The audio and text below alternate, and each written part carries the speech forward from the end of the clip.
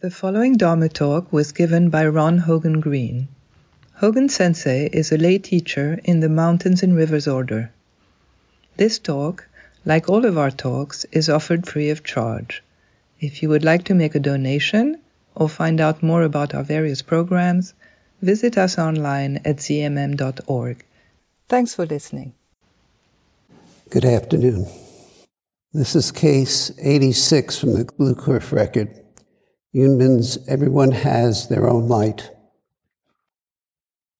The introduction. Holding the world still does not allow any leaks. Cutting off all streams does not leave a single drop. And as soon as you open your mouth, you're wrong. To try to deliberate is to miss the point. Now tell me, what is the barrier-penetrating eye? See the following. Yunman spoke to the assembly and said, everyone has their own light.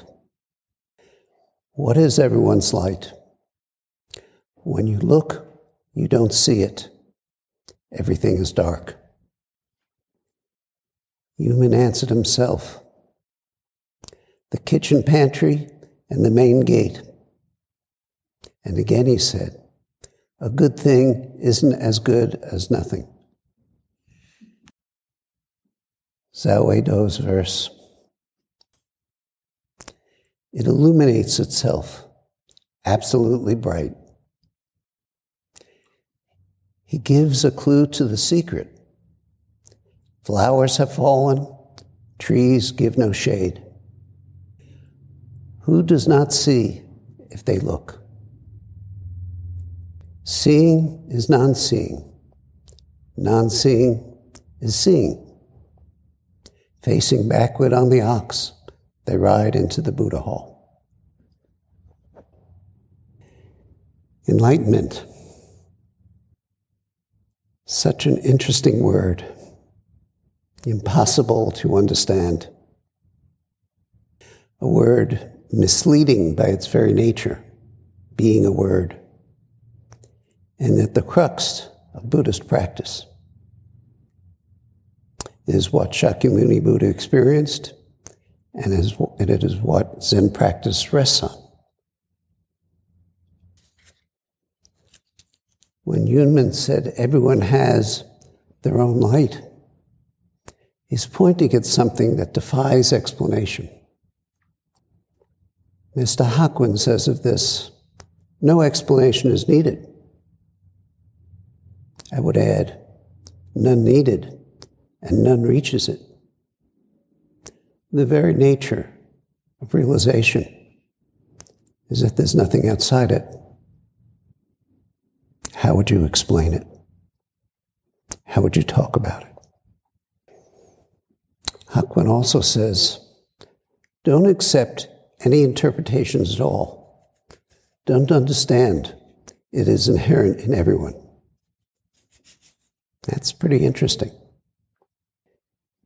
He's coming from the viewpoint of you realizing it in your bones. So don't just step back and say, well, everyone has it. And it's interesting because after all, it's said all the time that we are inherently all Buddhas. That we inherently have Buddha nature, inherently are enlightened. Yet, because of our conditioning, because of our karma, because of our unskillful ways of being, we don't see it for ourselves. When Hakuin says, don't understand it as inherent in everyone, what is he asking of you? What is he asking to realize besides an idea or an expression of enlightenment? Sometimes practitioners express frustration with their understanding and progress. Implicit in this, and everyone has a different way of expressing it, is when will I become enlightened? Yet, From the very beginning of our practice in sitting zazen, we are cultivating our own light, which, interestingly enough, is not a visible light to our eyes, nor is it invisible. Zazen, and all of the many ways of practicing that rest on zazen, is creating the karma that invites us to experience our own light shining forth. It is in the doing. And yes, how that is different for each one of us, different karma, different desires of what we want, different aspects of ourself hidden from ourself that we've not seen into yet. But in all cases, a light is already shining, without exception. Everybody has their own light, says Yunman. In the introduction, it says, holding the world still does not allow any leaks. Cutting off all streams does not leave a single drop. Why zazen? Whither is zazen? Where does it go? In an absolute sense, zazen doesn't go anyplace. This is a realization of the direct experience of zazen. We are practicing that realization every time we take a breath, every time we inhale and exhale, with our mind turned towards that. And in each of the practices we do, we are practicing our own light. And so, in that sense, zazen doesn't go anyplace. Yet, from another perspective of practice, if we continue on, if we are fueled by a genuine sense to know who we are, within our zazen, we become increasingly quiet, still, until holding the world still does not allow any leaks. Cutting off all streams does not leave a single drop. This stillness is really interesting, and we encounter the invitation to be still, the border of stillness. In our zazen from the very beginning, you know, the place where our mind begins to quiet down. And just as it does, we create ourselves. How do we create ourselves? With a thought, with an idea, with a question. Is this it? Am I doing it right? Am I doing it wrong? So this happens when we work with our breath. It happens when we work with mu. At the very cusp of just being mu, we pull back. And there's a sense of being scared, of fear. This happens in shikantaza, where the mind becomes still. And yet, in the stillness, we create a thought. We allow a thought. And interesting, and I don't know if I can express it, there can be a thought not allowing, but just passing through us, not disturbing the stillness in the slightest way.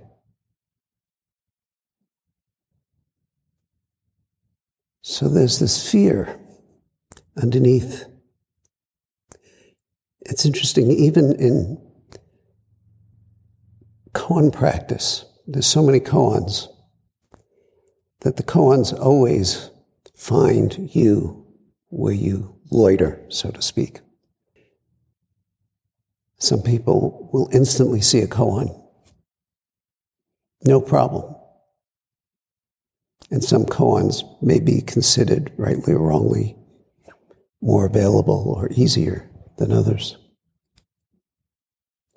But you can't predict where someone will not see. Because there's something in a koan, in that koan, that comes up a butt against where you will not let go of, where you will not give yourself permission to see what would be obvious to someone else. So that's yours. That's the wonder of koan practice, that it will always find us in so many ways, from so many different perspectives, what we are not willing or at this moment able to let go of.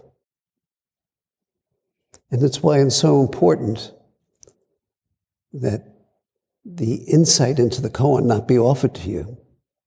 If you're not willing to see it, you have to see it. That space, that stillness, is something different than what we're used to. It reminds me how in some religions it's said that if your mind is still, that space is a space for the devil to come in and take over your mind. That's a teaching of some religions. Instead of the devil, our self-centered need for affirmation comes forth. And self-existence creeps into the silence. How? Just as a simple thought, an idea, a question. Oh, I can't do this. This is wrong. Oh, this is right. I'm quiet. Enlightenment must be right around the next thought. From one perspective, there's nothing wrong. This is just practice. So we practice this. We move right on. So to see through, to see the fundamental nature of reality, which is empty, we have to cultivate the silence of our being. Really cultivate it. We're not just doing something on automatic here. We're not just counting the breath and following the breath and being the breath and being the koan out of some really stupid recipe. It's not like that. There's something that we are cultivating that goes completely within us, deep within us, to the very bottom. But we can't see it. We can't know it.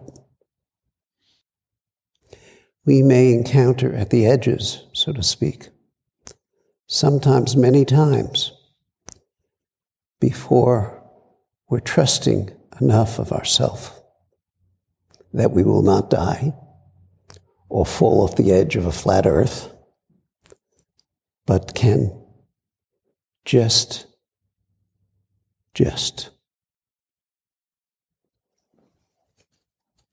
as the introduction says, to try to deliberate, to negotiate, is to miss the point. There's no deliberation here. There's just the simplicity and the vastness of the practice. So where are we when a fundamental quiet is present? Where are we indeed? Again, in the introduction, cutting off all streams does not leave a single drop. A single drop of what? Of whom or who? I couldn't figure out what was the right word there. So I'm covering my bases. Of whom or who would be more accurate? It's so subtle. So subtle. We begin to appreciate how subtle and how vast our mind is at this place. Yunmen spoke to the assembly and said, "Everyone has their own light." A statement that stands as it is. It is just the way it is. It speaks not of you, but speaks you directly. It's not about you, it is you. You have your own light. The absolute light, luminous throughout the whole universe. Unfathomable excellence, pervading everywhere. Your own light. That's just the way it is. It's a given. So where is it? When you look, you don't see it. Everything is dark. Dark. What are we speaking of here? Your own light. Enlightenment. Your light. What is your enlightenment? Where is it? What is not included in your enlightenment? What's left out? As soon as you try and see it, you can't. It's dark. Is there a relationship between you not being able to see it and your mind, your thoughts, your feelings, your words that pour out of your mouth, the ears we fill with so many sounds? Thought came to mind of, was it Gollum? My precious, my precious.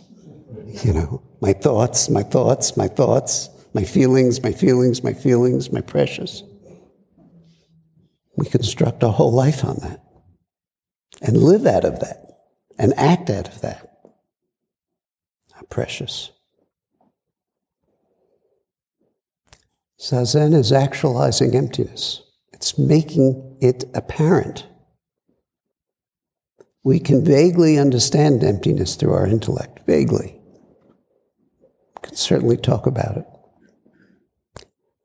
But it's only through our direct experience, which is actually not an experience, and I don't know how to unwind that, that you will see deeply into the darkness of no understanding, no ideas of enlightenment, and no ideas of delusion. No idea. You can't reach this with your thinking mind, with your heartfelt feelings.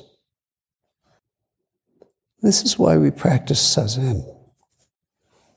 Not to get rid of these things, but to see right through them, to honor them by seeing what they truly are and how they arise and are present and where they go.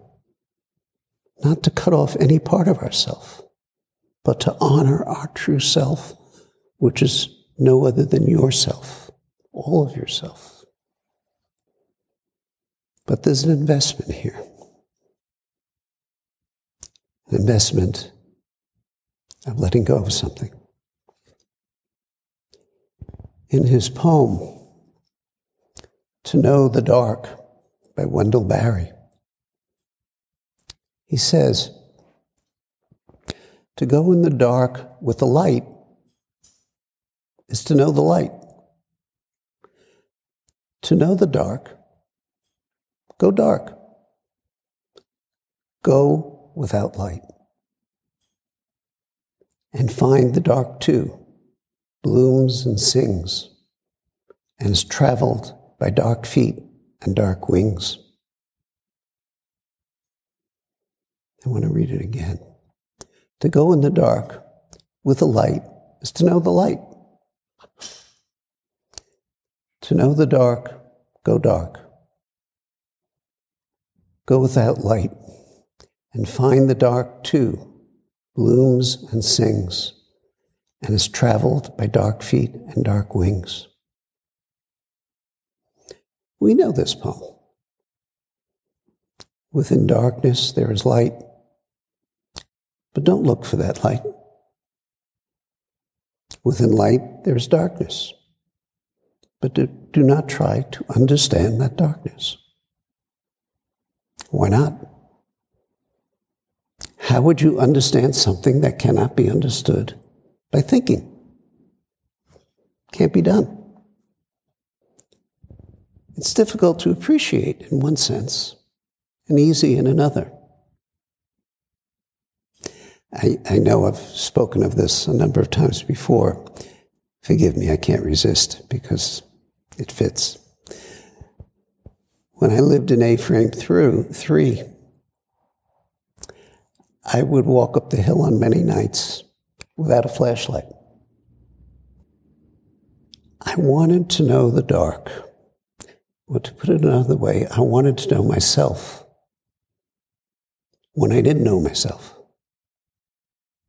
When my ways of being couldn't help me. Most nights, there's enough light. And you know, the eyes adapt. And when we don't look directly, but look from the side, we begin to, with our peripheral vision, pick up through the dimness. And you can follow the path mostly pretty well. But maybe 1 or 2 nights a month, it's absolutely pitch dark. You couldn't see a thing. Now, every morning and every night, and sometimes during the day, I would walk up and down that road for years. And I would see it. I knew it. It was as familiar as could be. And I suppose I could have shut my eyes, but that somehow didn't work for me. I would cheat, I know. But on those darkest of nights was the most interesting to me. Because I had no eyes. I couldn't see. So I would have to feel with my feet. I'd have to go very slowly. I could feel myself wander into a ditch. By the way, don't do this now because the ditches are much deeper. But back then it was kind of okay. Or if you do it with a stick or something to save you from breaking your leg. But I would feel my way, and it just wasn't with my feet. I don't know the senses I was using. All of them, somehow, feel the presence of a tree. Is this where the road curves? The dirt slightly shifts. And off I'd go. It would take quite a while. And the longer it took, the more sensitive I became. And I would recognize the feel of the road as I walked. I could feel it turn, even if I couldn't see it turn. And yes, I would wander sideways and away. Everyone has their own light. What is everybody's light? When you look, you don't see it. Everything is dark. And Unman answered himself, the kitchen pantry and the main gate. And again he said, a good thing isn't as good as nothing. But why is a good thing not as good as nothing? As I understand it, in this koan, that point is offered. To point at non-duality. You've heard many times, well, there's good, there's bad. It's dualistic. A good thing is not as good as nothing. When love and hate are cast aside, the way stands clear and undisguised. Love, hate, they bring forth each other. First, about that, we're practitioners. When hate comes forth, we can practice that. We can see into that. It doesn't have to be dualistic. And that dualism of love and hate is present in many relationships, certainly in politics.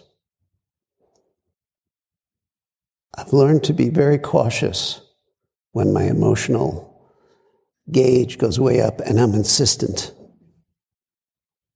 because I've learned I'm probably far to one side. But I want to look at a good thing from another perspective, involving us. I'm going to speak some words. They're not my words. They're your words. And I think this is an appropriate time to say them so that we listen as a Sangha. If I may. As the first Black identified woman of color to serve the Amaro Sangha as Shuso, I'm wondering what it will mean that a biracial woman who grew up in New York City public housing is about to take up this practice in such a public way. My father was literally a Black man who grew up in the segregated South, and that history is part of my embodied, lived experience. When I recognized my fear of this all being seen so publicly, I remember that this is Sangha. I know you will continue to hold me and guide me in my practice, as you have always done. I know too, because I can feel it, that I can only be my own authentic self, and that it will be enough. My trust in Sangha, my commitment to the co-creation of belonging, my devotion to the Dharma, penetrates every single aspect of my existence. I will try in every day and in every way to do my best. Seriously, Sangha, you got this. She goes on to talk about karma, the theme of the Ango.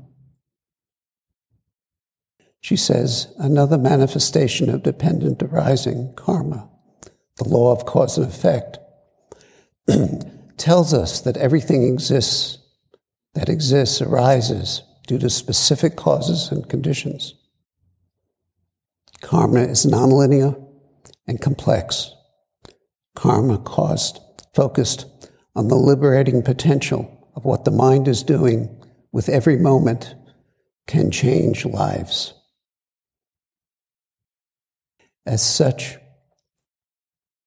who we are and what we are comes from being here now. And it is important that our mind's motives for what is doing right here be alive. She quotes Daido Roshi then. Cause and effect are one thing. And what is that one thing? You. That's why what you do and what happens to you are the same thing. My hope for the Sangha is for us to learn how we might begin to move beyond our superficial ideas of good and bad karma towards our naturally embodied expression of wholesome action intentional action that springs from selfless compassion, loving kindness, and wisdom, while letting go of our conditioned, unwholesome actions, which spring from greed and anger and delusion. Together we may touch on the importance of learning how to work with karma for all our happiness, for all our relationships, in order to fulfill our vow to save all beings. I hope you will be able to join me with gratitude and with love. A good thing isn't as good as nothing, but this is good. This is good. How so? One of the expressions of enlightenment is the 5 ranks of Master Tozan, which are 5 ways of understanding fundamental reality. We actually don't speak of it very much. It comes at the end of training.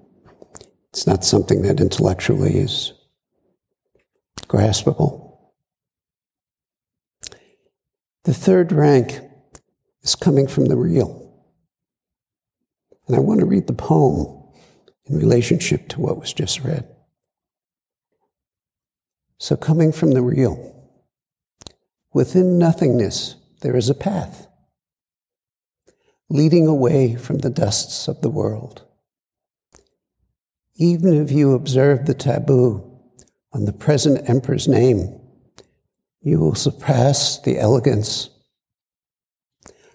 of one of yore who silenced every tongue. That's the Buddha. Even if you observe the taboo of not speaking the present emperor's name, I think you can also understand that of not speaking of emptiness, although I'm certainly speaking of it. It says, within nothingness there is a path. There is a path. Not nothing. There's a path leading away from the dusts of the world.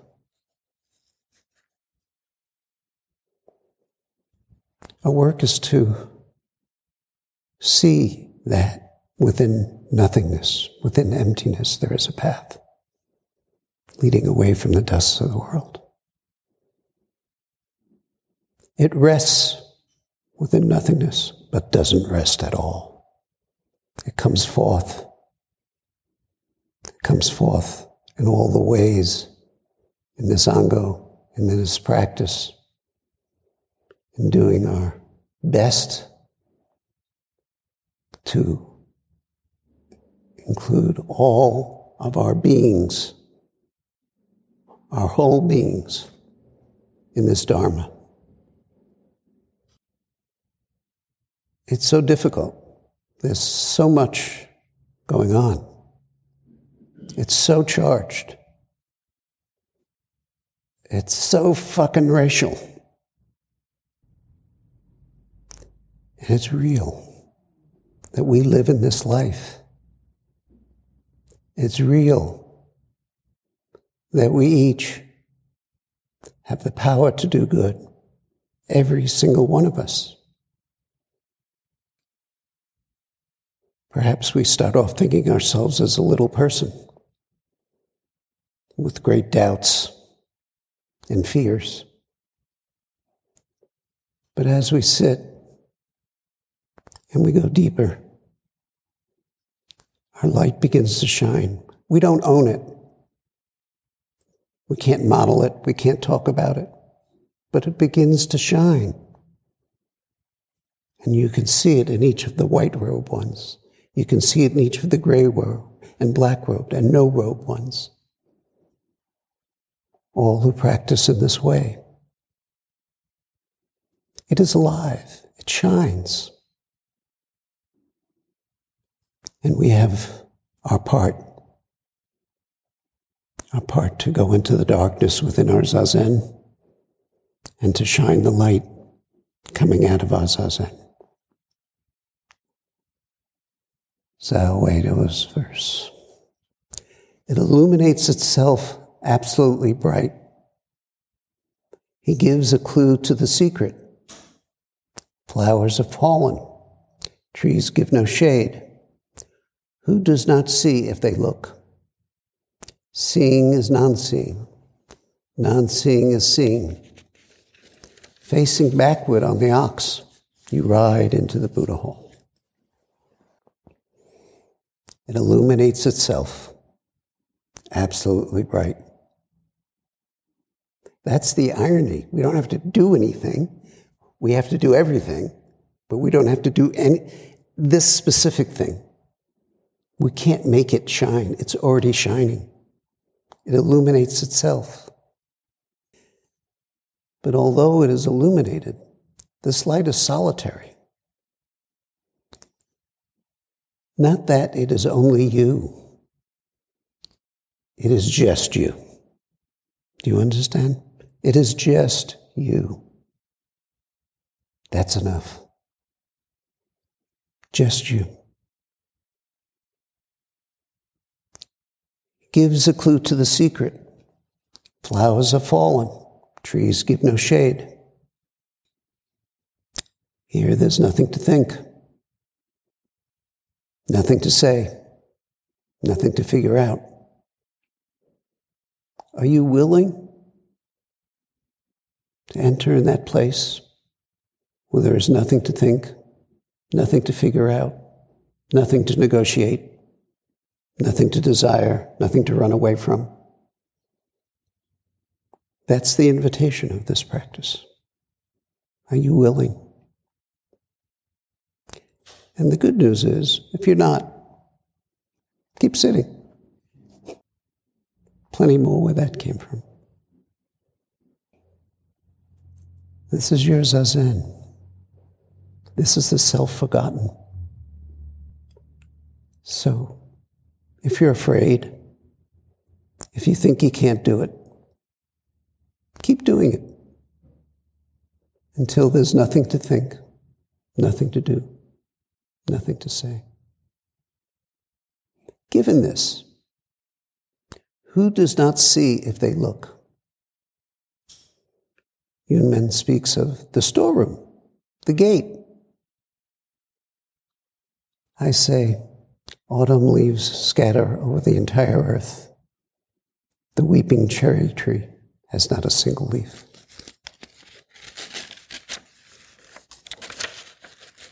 Can you not see?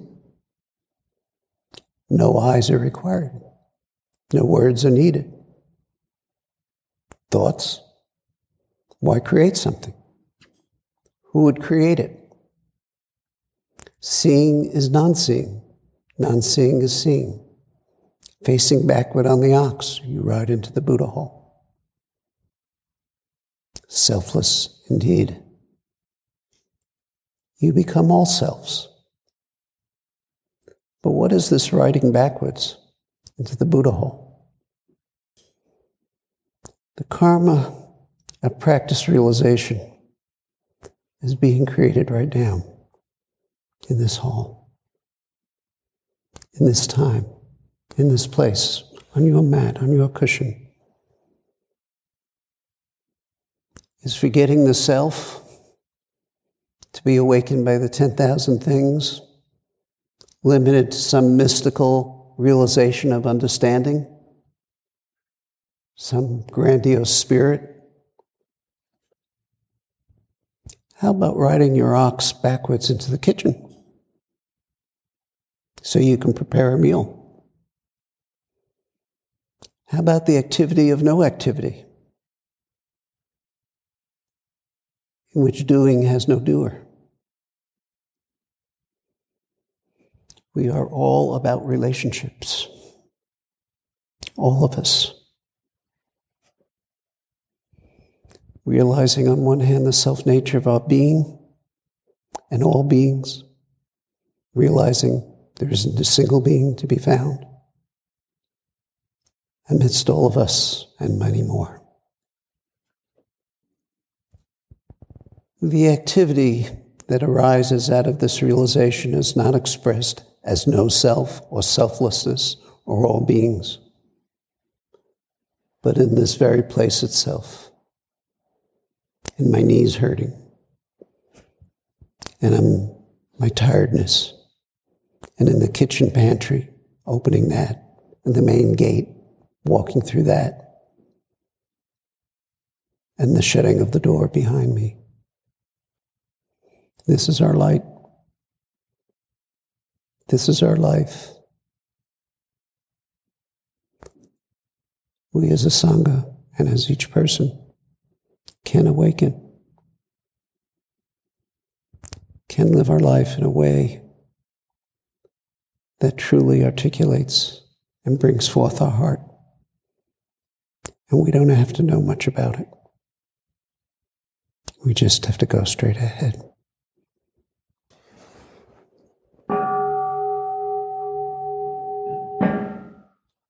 Thanks so much for listening. To find out more about the monastery's programs, weekend retreats, and residency, please visit our website at cmm.org.